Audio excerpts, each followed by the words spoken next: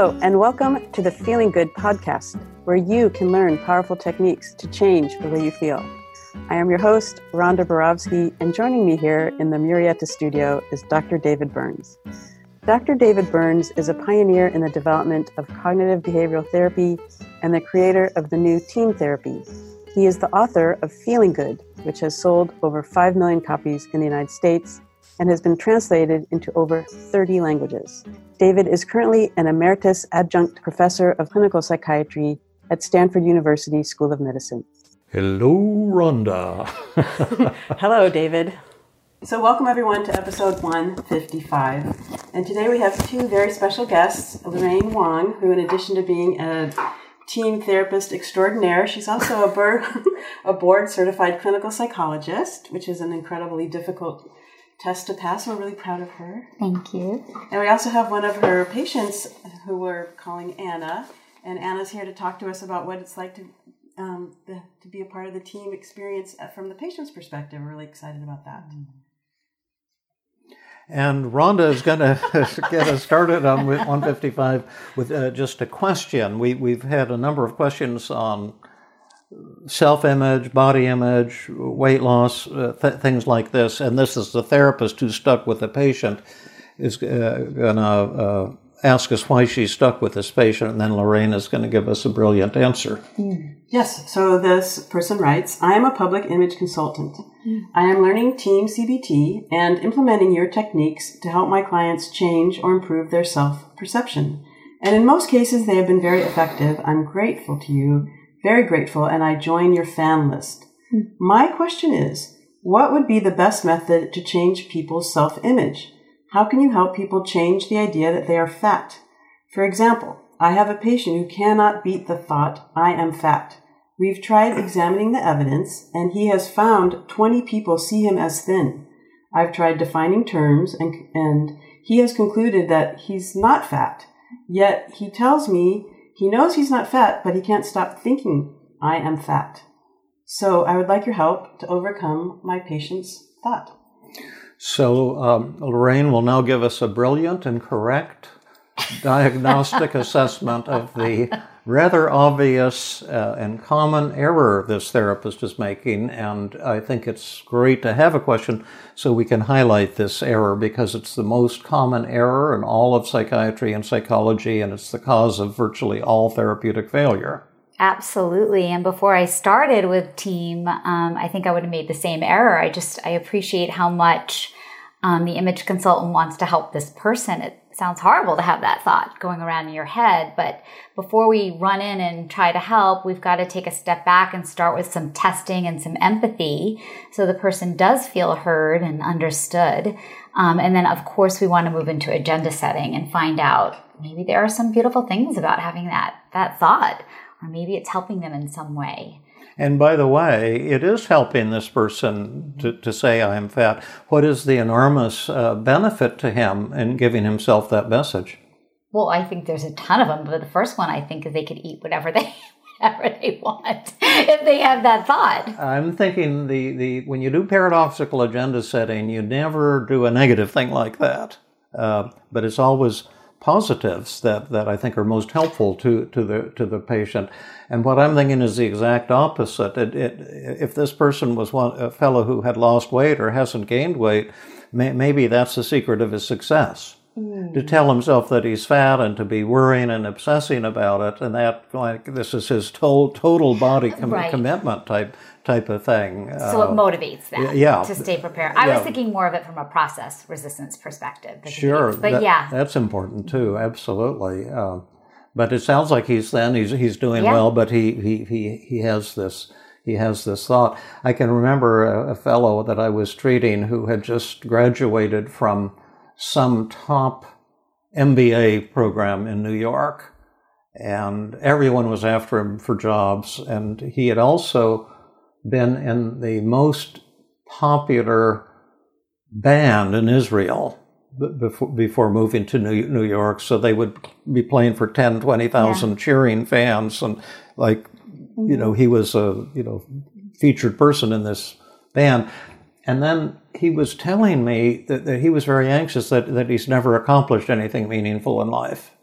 and just like this guy who's saying I'm fat, and he was very kind of stubborn about it, but he really liked me. There was no, he was giving me perfect empathy scores, and then I suddenly stopped because I was beating my head against the wall. Examine the evidence didn't work, and the guy was a star. Mm-hmm.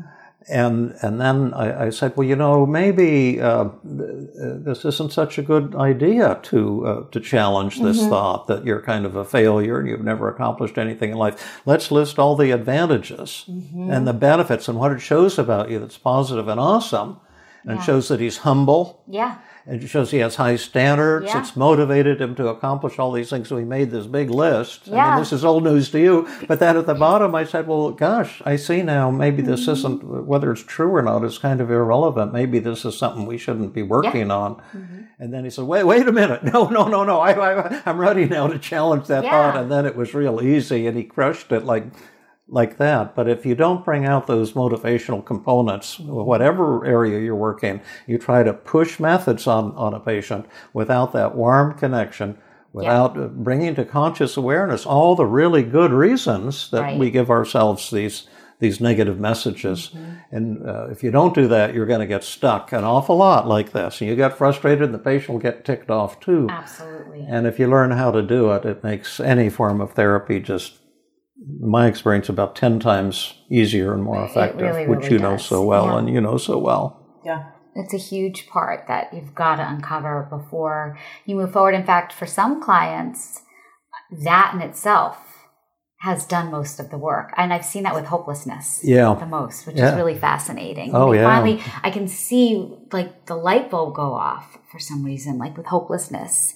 You might spend a little time on it and be thorough, but it is really, really therapeutic in itself as, the start of therapy. Well, we got to get to you two folks and the wonderful work you've been doing. But the first person who made me notice that was Mickey Trockle, my former student, now a professor at Stanford in the medical school in the Department of Psychiatry. But I used to think of paradoxical agenda setting as softening the patient up to make them receptive to the methods. You did?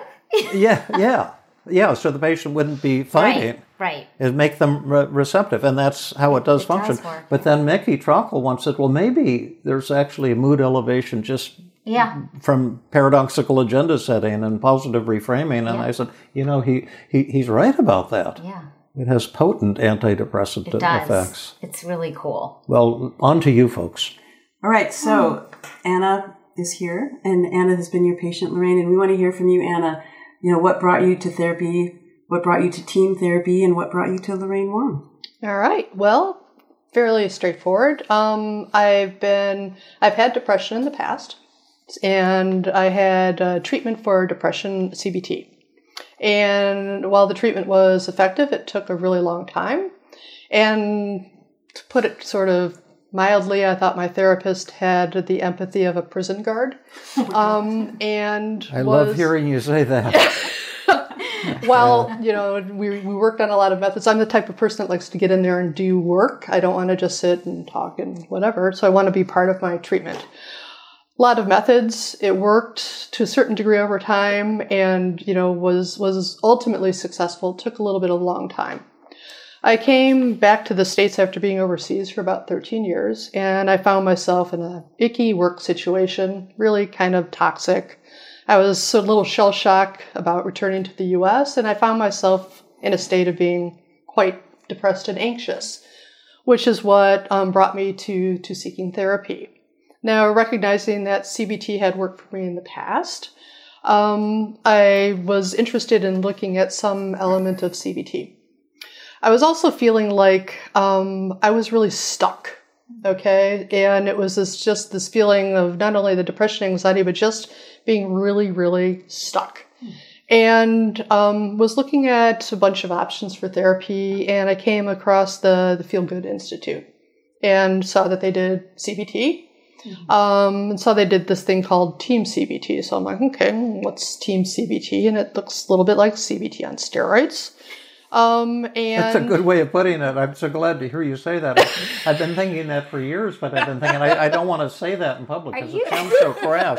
But that's what it really is. It totally is. I tell my patients that on the call. It's CBT on steroids. Yeah. And it looked like it was going to basically address the issues that I had with the past. I was hoping anyway with the empathy bit. And in looking at the different, therapists, I came across Lorraine's website and on the TEAM-CBT page, and it was like there was something that she wrote, and she helps patients get unstuck. And it was those things that just was like, I want to work with this person. Cool. So we basically set up a phone call to suss each other out, and then we've been working together pretty much ever since. Yeah. Lorraine, do you want to say a little bit about what your work has been like? Sure. It's really been incredibly rewarding, I would say. I think Anna is highly motivated. So when we kind of broke down the things that we wanted to work on.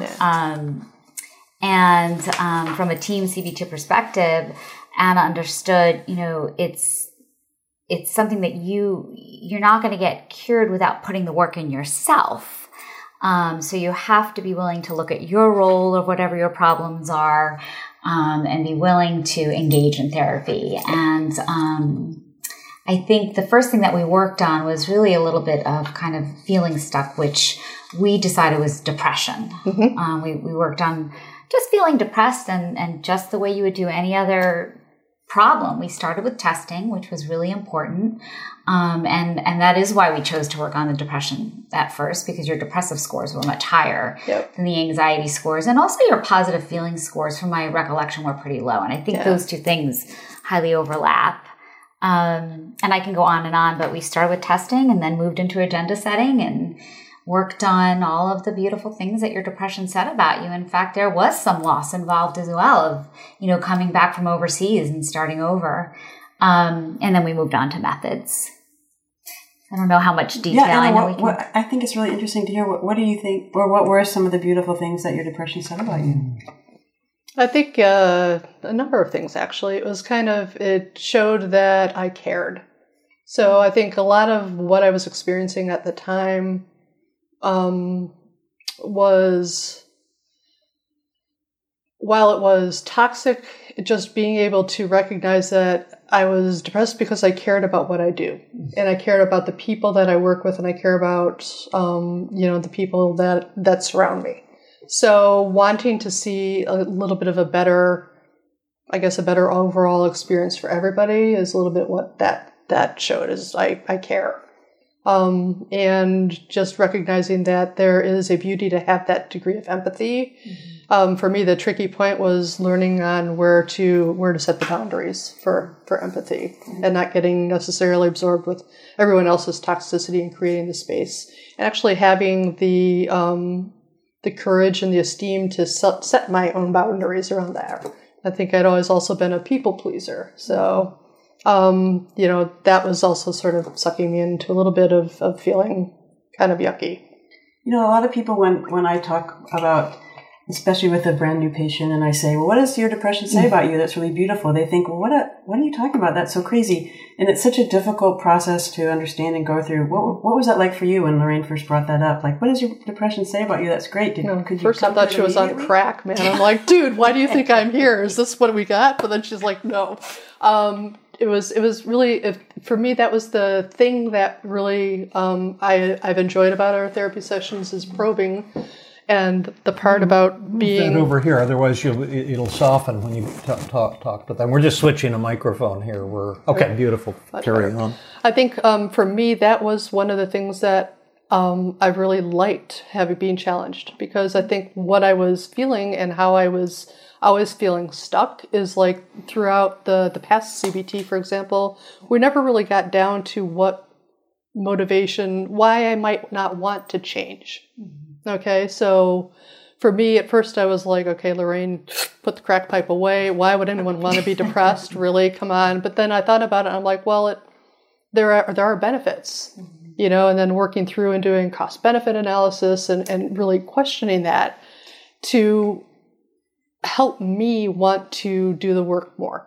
So for me, Can I say something about it? Is it okay if I try? I just remember, it's so funny how I can vividly, when you think about the sessions, how you can remember. I remember your facial expressions when we first talked about, why is it beautiful to still feel sad?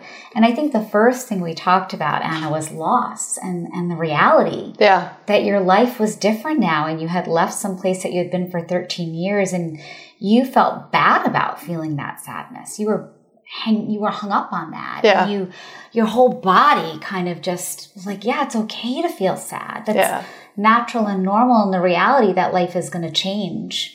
I think you also felt some anger. A little bit. Just a little bit, yes. So I think that was pretty pivotal for you when we explored how that anger served you. Yeah. And that was something that was really surprising to me. I learned that the anger was motivating for me. Not that I want to stay angry all the time, but it forces me into action. Right. So. And you were judging yourself for being angry, which was making you sad. So, there was a loop. So we looked at each emotion individually before we were able to move forward. And I really could see her kind of not melting. I don't mean to sound like, hokey, but really seeing the weight come off. And I'm not saying that because this is a weight loss meeting, but really just but kind of the softening. Like you were talking about, it was amazing. Yeah. It was really, really It is cool. amazing when that happens. It's like a miracle. We had one on the hike, and I won't give any details, but there was a fellow on the hike, an amazing guy, who's been feeling resentment toward a group of high-powered people. Okay. And he's been carrying it for a good 6 or 8 years.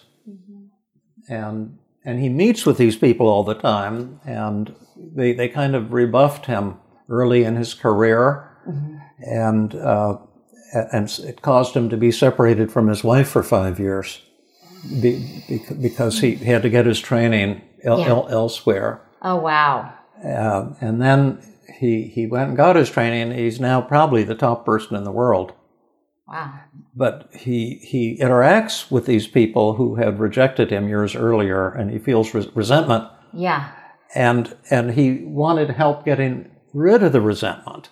And he was ashamed of his resentment. And I finally persuaded him to be proud of his resentment.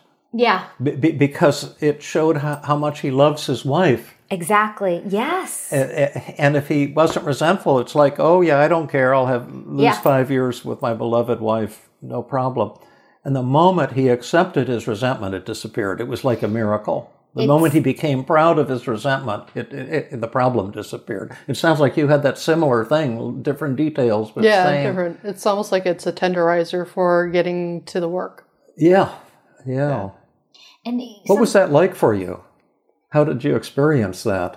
It was cool, actually. And it was cool because it was so unexpected. Yeah. Okay. So it's first about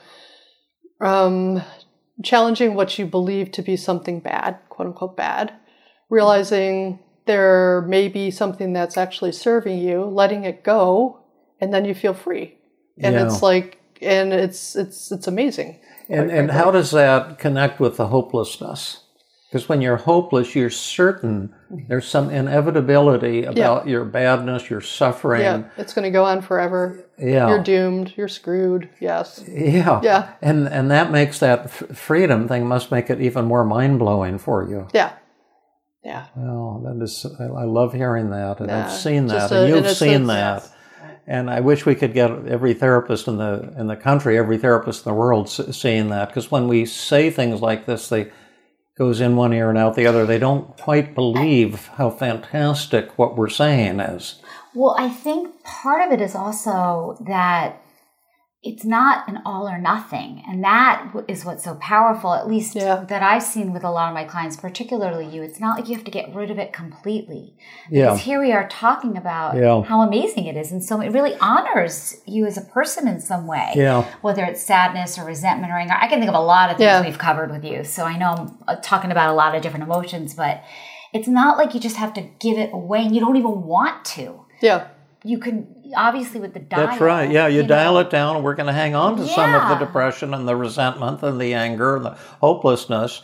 And then now we've made a deal with the subconscious mind. Yes. And then suddenly you let go and you get working, and then you often blow it away completely after all. But yes, that's really beautiful. That's so right. It's helped me so much too. Like I used to be so ashamed of my shoplifting, the serial killing I used to do.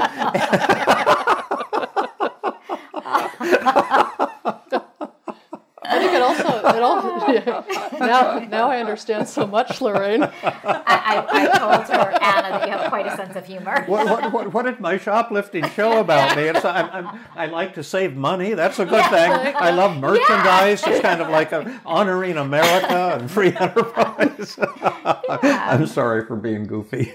We love the goofiness. Lorraine, were you about to say something else? I was going to say the other thing that's was really interesting too is recognizing that you don't have to completely lose something. Yeah. Helps with the whole relapse refractory bit of it too. Yeah. Realizing that you're not going to, just because you're sad doesn't mean you're going to go down the rabbit hole. Yeah. That you're okay. Yeah, you're permitted to have 2 bad days per week. And 5 happy days. But, only you get to that three bad days. And, Yeah, that's right. You need a tune-up if you have 3 bad days, but you also need a tune-up if you have 6 happy days, because we might have to put you on lithium because you're getting too high.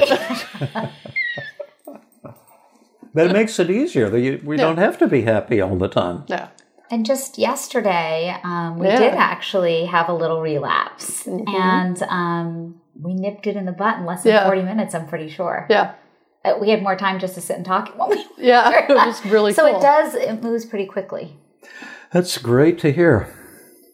And then Anna, so once this like miracle happened where you made friends with your depression and, accepted what you needed to keep the good part of your depression and eliminated the amount that caused you pain and suffering.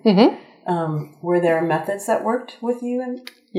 I've got, we joke, okay, Lorraine and I shocked Lorraine with, that Paul Simon song, 50 Ways to Lose Your Lover.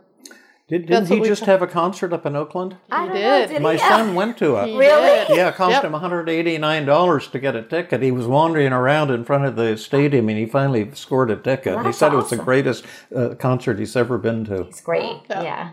So I think some of the favorite ones of the 50 Ways to Lose Your Lover that I like are externalization of voices. It always helps when you actually hear it out loud and you're like, oh my God, I sound so dumb. Okay. Or, just trying to put that on the spot. I love the 5 secrets. Yeah. I've been able to use that successfully both at work and in my personal life and love it. Works like a treat. Thank you. Thank you. I love hearing that. Yep. I like the... It's helped me Rhonda's too. asking more Tell us about more about 55 methods. The secret the secret methods. secrets. Well, The 5 I secrets. was having... sometimes, at work, you just want a little help or a little something. And we're working really, really hard. And sometimes it's little things that make people's lives better. And I just wanted a coffee. And this person was really not really, it's not that they're mean. It's just that they didn't really want to help. So I used the old, disarming and little empathy and little reasoning with them and got them to actually, when they saw me working late one night, they brought me a coffee. Oh, nice. I think it was more, though, about the relationship with the person. We're using the example of the coffee, but from my recollection, it was really about building a better relationship with that person and you being able to connect with them so you could express your needs and wants. So I think the coffee is an example of not necessarily the person bringing you a coffee, but more about having a coffee and connecting with that person. Yeah. Being able to use those 5 secrets. And the disarm was the big thing. Yeah, that was because, otherwise it was like a immediate. What did you have to disarm? What did he or she say to you? Why do you always need this? Blah, blah, blah, blah. It just was, sometimes you just want somebody to see that you need something and bring it to you. Yeah. And, the disarming of, hey, I know we have a good relationship. We really, I value, you as a friend. Really interested in, talking to you about some things that sometimes I need. So sometimes when you do X, I feel Y. And, what I would really love is if you could sometimes just spontaneously do this for me. And that would be great. Instead of having why the hell don't you bring me coffee? Can't you see I'm working really hard? And what's wrong with you? Yeah. It was just a totally different way of having that. So kind of I feel statements was... Well, I feels with the disarms came in more, I think, when you were working more with people who, I don't want to give away too much information, yeah, go ahead. Yeah. Might have, have said things like you're not doing this quick enough, or this isn't good enough, or things like that. And you just learn to say, you're right. You're right. And what would really help me is this. And they were like, oh, okay. So you combined 5 secrets and disarming with the technique we call be specific. Yep. Where you're asking specifically for what you want. Yep. It sounds like, how did that work for you? I was shocked. It worked. I'm like, Lorraine, it worked. And it was easy. I was worried about it, and it was actually quite easy. And what was the be specific? I didn't get quite what it was. The person criticizes you, and you accept it, and then ask for what specifically did I do wrong, or something like that. Yes, is that what you're saying? No, I'm asking for a specific action. That's what you were saying. I hadn't taught her that method to be specific about asking for something. But that was something you had. I didn't know I was teaching that. Yeah. But I do remember working a lot on disarming because that's a hard one for people to do, whether it's in a work environment or in a personal environment. Yeah. Even at home, just saying, you're right. Yeah. Makes sense. Yeah. Especially when there's anger or resentment. Yes. Anna. Indeed. Do you want to speak at all to that? Or even, with your tennis players or... Yes. Sorry. I play competitive sports, and sometimes I get a little pissed off at some of my players when they start acting up. And what do they do when they act up? Oh, they start to dictate how things should be and shouldn't be, and it really kind of annoys me a little bit. Oh. They're trying to change the way I play so that they can win. Okay? Basically. And it was funny, and I realized that, this person's probably just upset because they're not winning. Winning is clearly important to them. And the disarming came in with this particular individual where I basically sat down with him, after we were playing one day and said, hey, you've gotten really good, and it seems that your game has really picked up. I love your serves. Can you show me a little bit how you do that? And then he went on and was telling me about it. He kind of chilled out a little bit. And I'm like, hey, I really like playing with you. What do you think I could do better?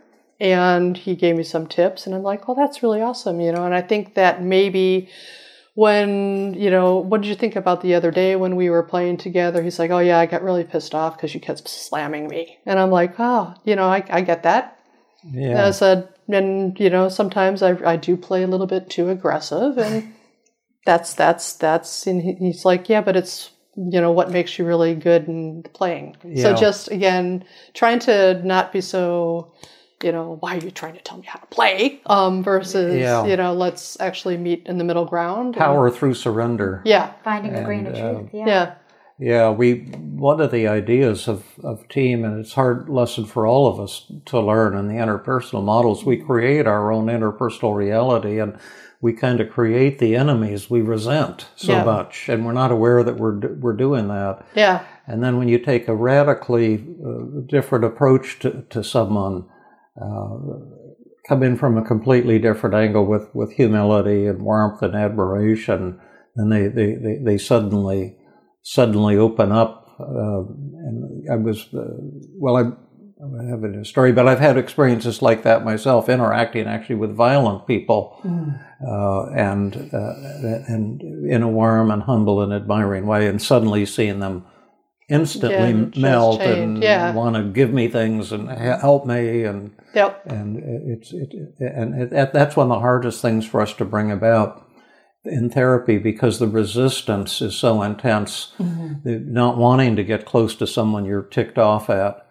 You think? Preaching to the choir. We had to do a lot of Right. We had to practice. Yeah. Right, and also not wanting to change yourself. Yeah. To pinpoint. Feel like you're compromising. In or just quote unquote being nice. And they're the blame. It's their fault. Yeah. Why should I have to change? Yeah.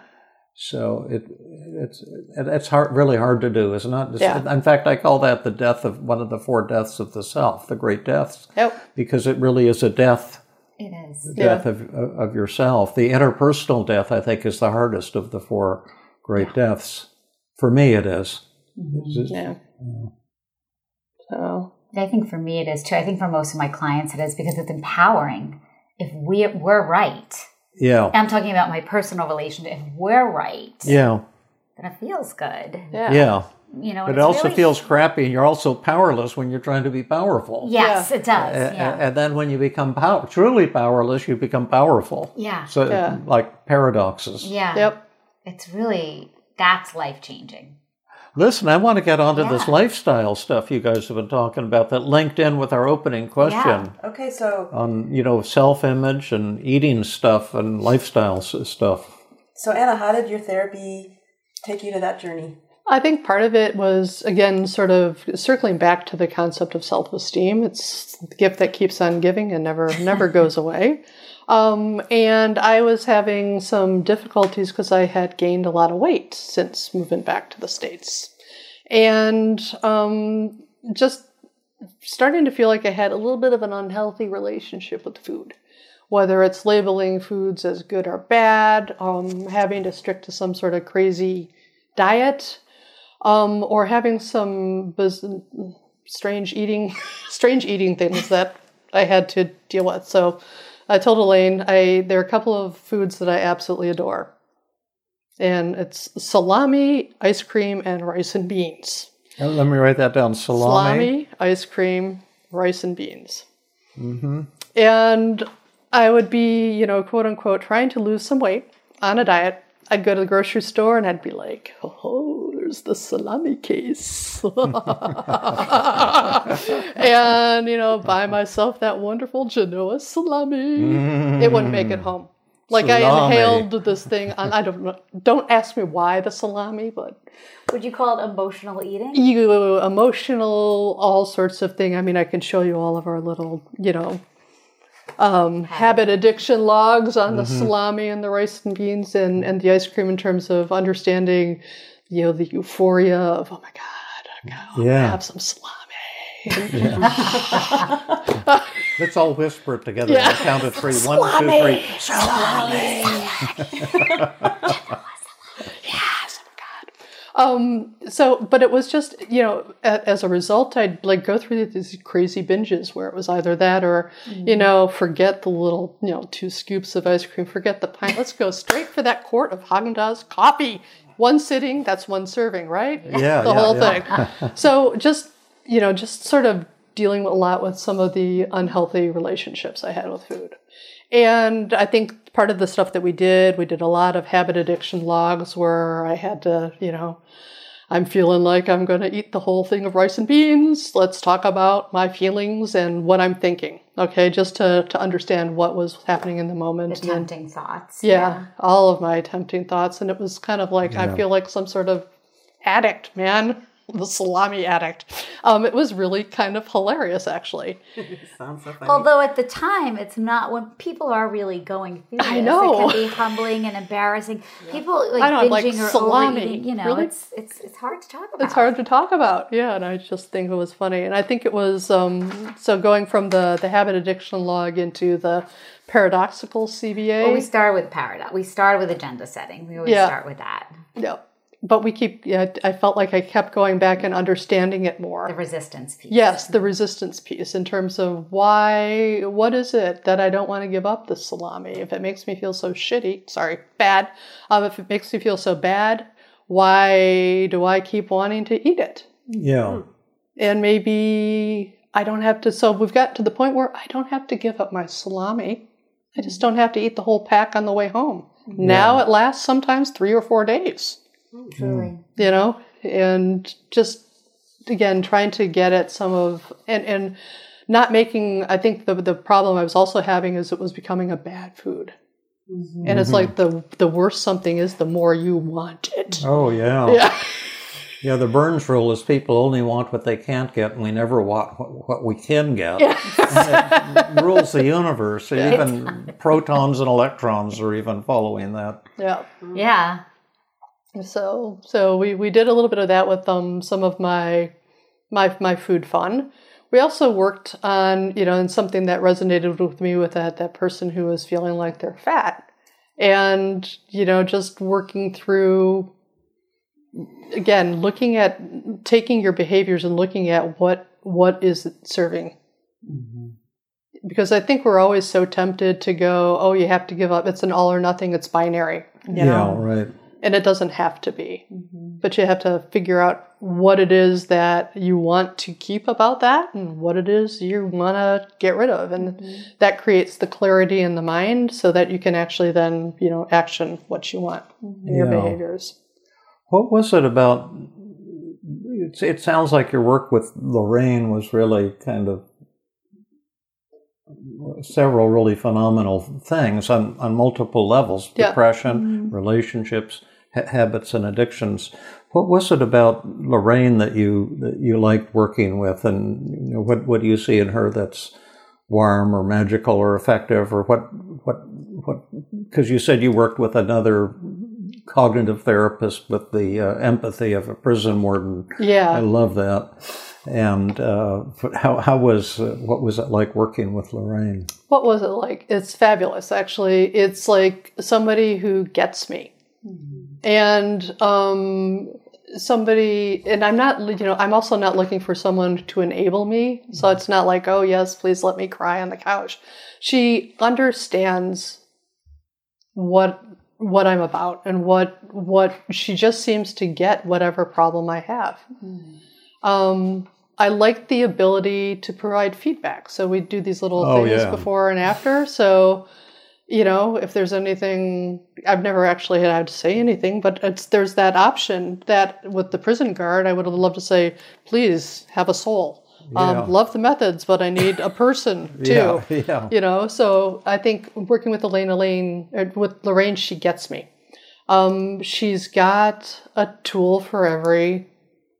She helps keep me focused on what we want to work on. So what, very specific, what are we going to work on? What's going to be the most helpful? And she's always got like this magic kit of tools that she just whips out and they work. But let me ask you another question. Yeah. So you did testing before and after each session with Lorraine. Did you ever give her an empathy score that was less than 20 or tell her what you didn't like about the session? I would love to be in that position, but there hasn't been a session that I didn't like. And who have I always asked you? I'll always. Yeah. What am I missing? Why are you not? I think I've even checked in with you, from time to time. It's the best thing to be able to check in and. Yeah, just kind of put a perfect score. Are you sure I was getting it? Yeah. And sometimes I've even questioned, like in that last session, maybe I didn't understand something right. So no, and I always laugh. I'm like, yeah, you did. Yeah, you did. But we always check in with it. But that also takes courage on the part of the therapist. Like you're getting perfect scores all the time, but I don't get perfect scores all the time, and that's another ego death for the therapist. Is that like we were talking about it earlier? Like when you miss the boat. Yeah. And you're going to find out right away because you're doing testing and you'll see that failing score on empathy or helpfulness, and it's painful. Painful every time. Yeah. But I am able to leave the ego at the door. Yeah. Which is really neat because I have to remind myself this is something that's going to help me get closer with my client. Yeah. It's not this. You can't overgeneralize when we don't get a perfect score. Yeah.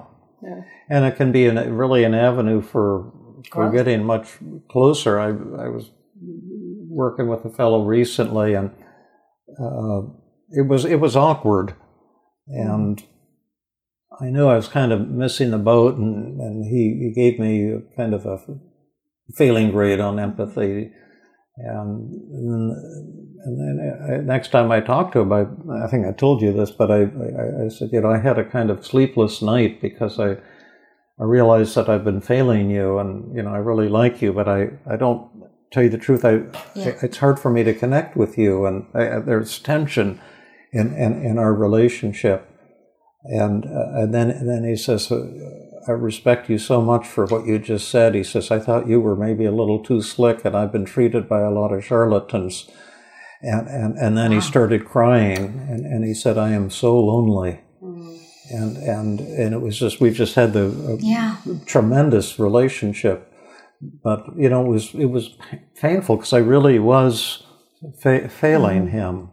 And yet failing him was the best thing. Like if you check your ego at the door, but it's hard to do that because we take pride in ourselves and in our work. And when you use the assessment tools, you're just showing your failures brutally and directly and clearly.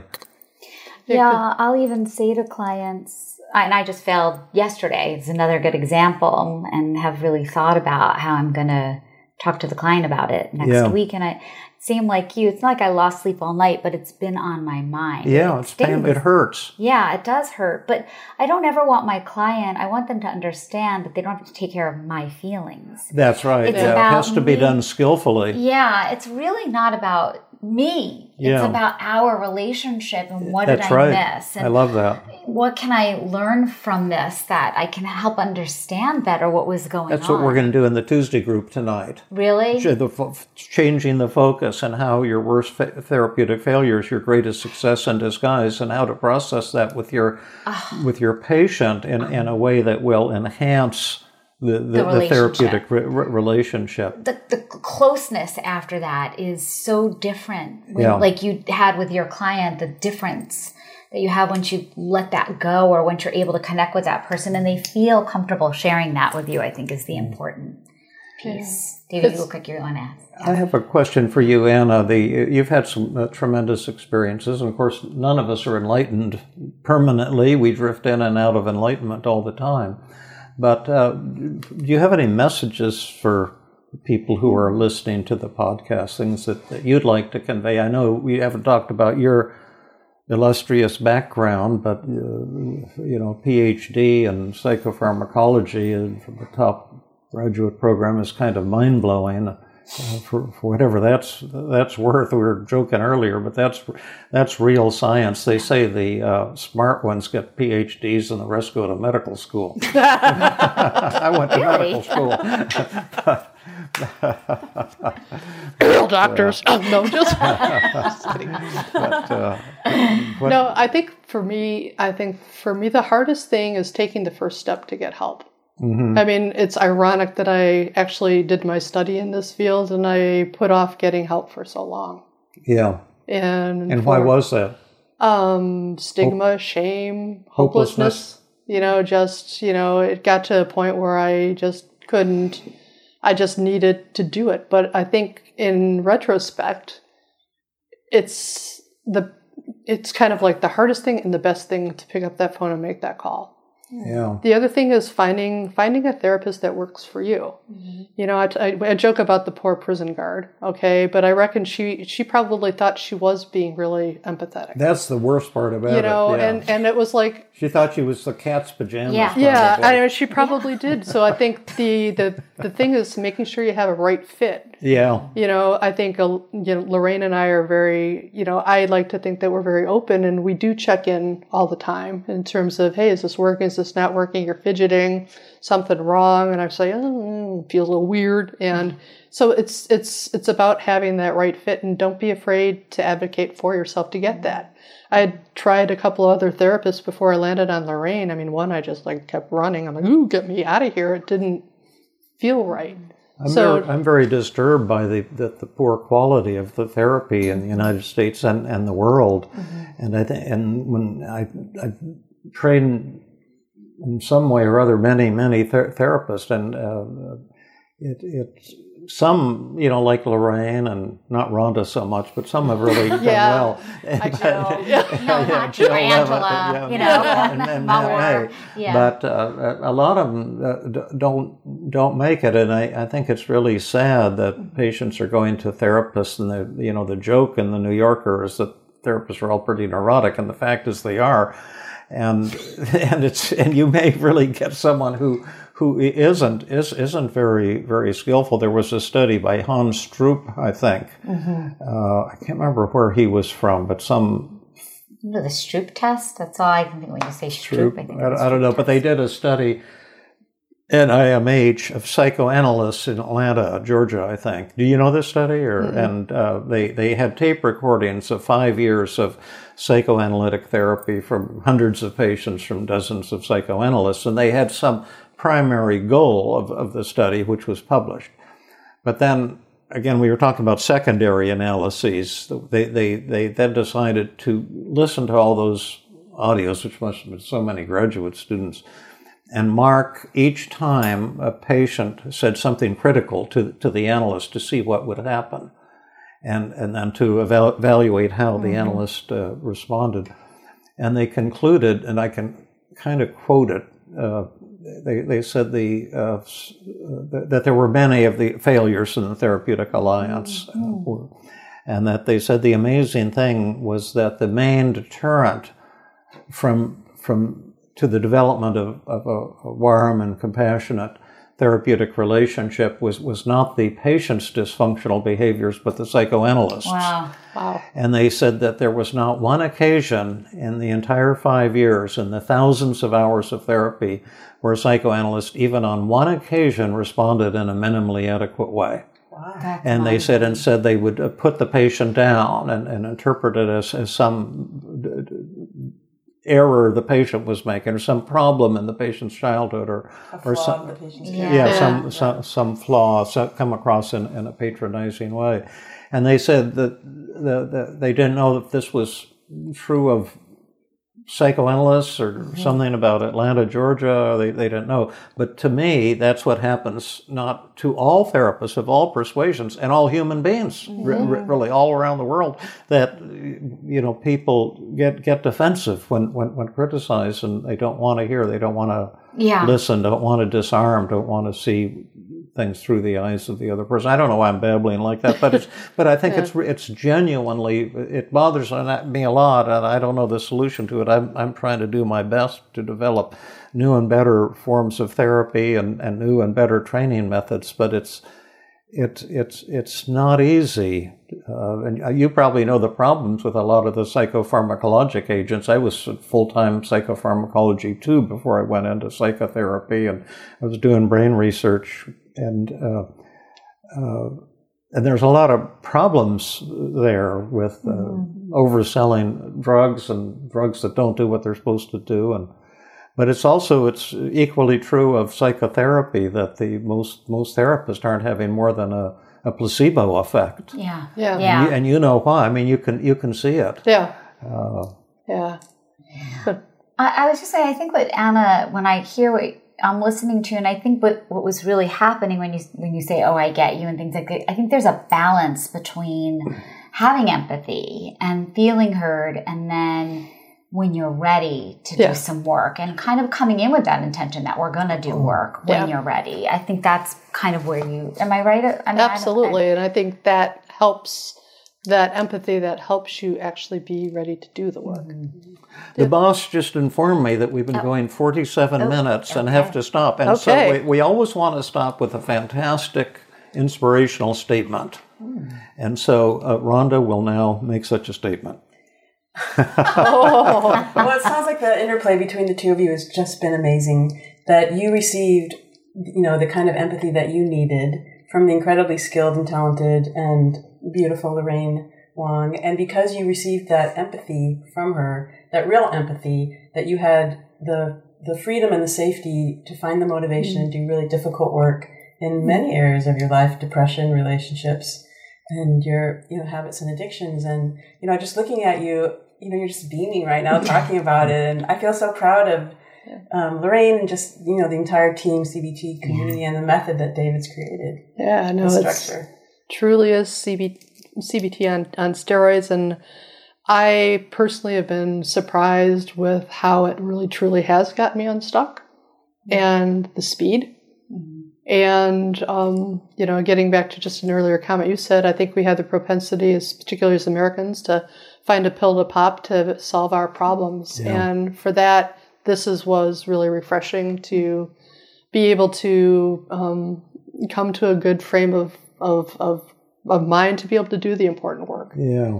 And as a nerdy scientist, I love the testing before and after because you can see immediate results. Yes, exactly. Seems kind of obvious, doesn't it? But yeah, so lots of really good things. So keep on doing what you're doing, and thank you very, very much. Thank you for bringing us this great Anna gift. for coming, and Lorraine for Thank being you. your I'm Thanks so honored, much. and thank you for TEAM-CBT. It's changed everything for my practice. Oh, and quick commercial, and I'll make it really quick. Number one, promote the podcast to your friends and things like that, because we need help in marketing because we're not marketing geniuses. And then also, I've got 2 upcoming workshops. One will be in Atlanta, November 4 to 7. It's an intensive. And the intensive in Calgary this summer and San Francisco this summer were the highest rated ever in 25 years. And Lorraine, you were there, and Rhonda was there, and it was just incredible. I hope the Atlanta one will be as good. And then I'm doing a one-day with my fantastic colleague, Dr. Jill Levitt, on October 6th, 2019, on advanced empathy techniques for connecting with challenging patients, colleagues, friends, and loved ones. And so if you go to my website, my workshop tab at feelinggood.com, hit the workshop tab, and then you'll get all the registration and details. So hope to see you at one of the upcoming workshops. Definitely go if you can. It's well worth it. Thank you. It's always life-changing, so if you can make it, go. Thanks. Thank you, everyone. See you next time. This has been another episode of the Feeling Good podcast. For more information, visit Dr. Burns' website at feelinggood.com, where you will find the show notes for this episode under the podcast page. You will also find archives of previous episodes and many resources for therapists and non-therapists. We welcome your comments and questions. If you want to support the show, please share the podcast with people who might benefit from it. You could also go to iTunes and leave a 5-star rating. The theme music is Gypsy Jazz in Paris, 1935, composed and performed by Brett Van Donsel. I am your host, Rhonda Borowski. We hope you enjoyed this episode. I invite you to join us next time for another episode of the Feeling Good podcast.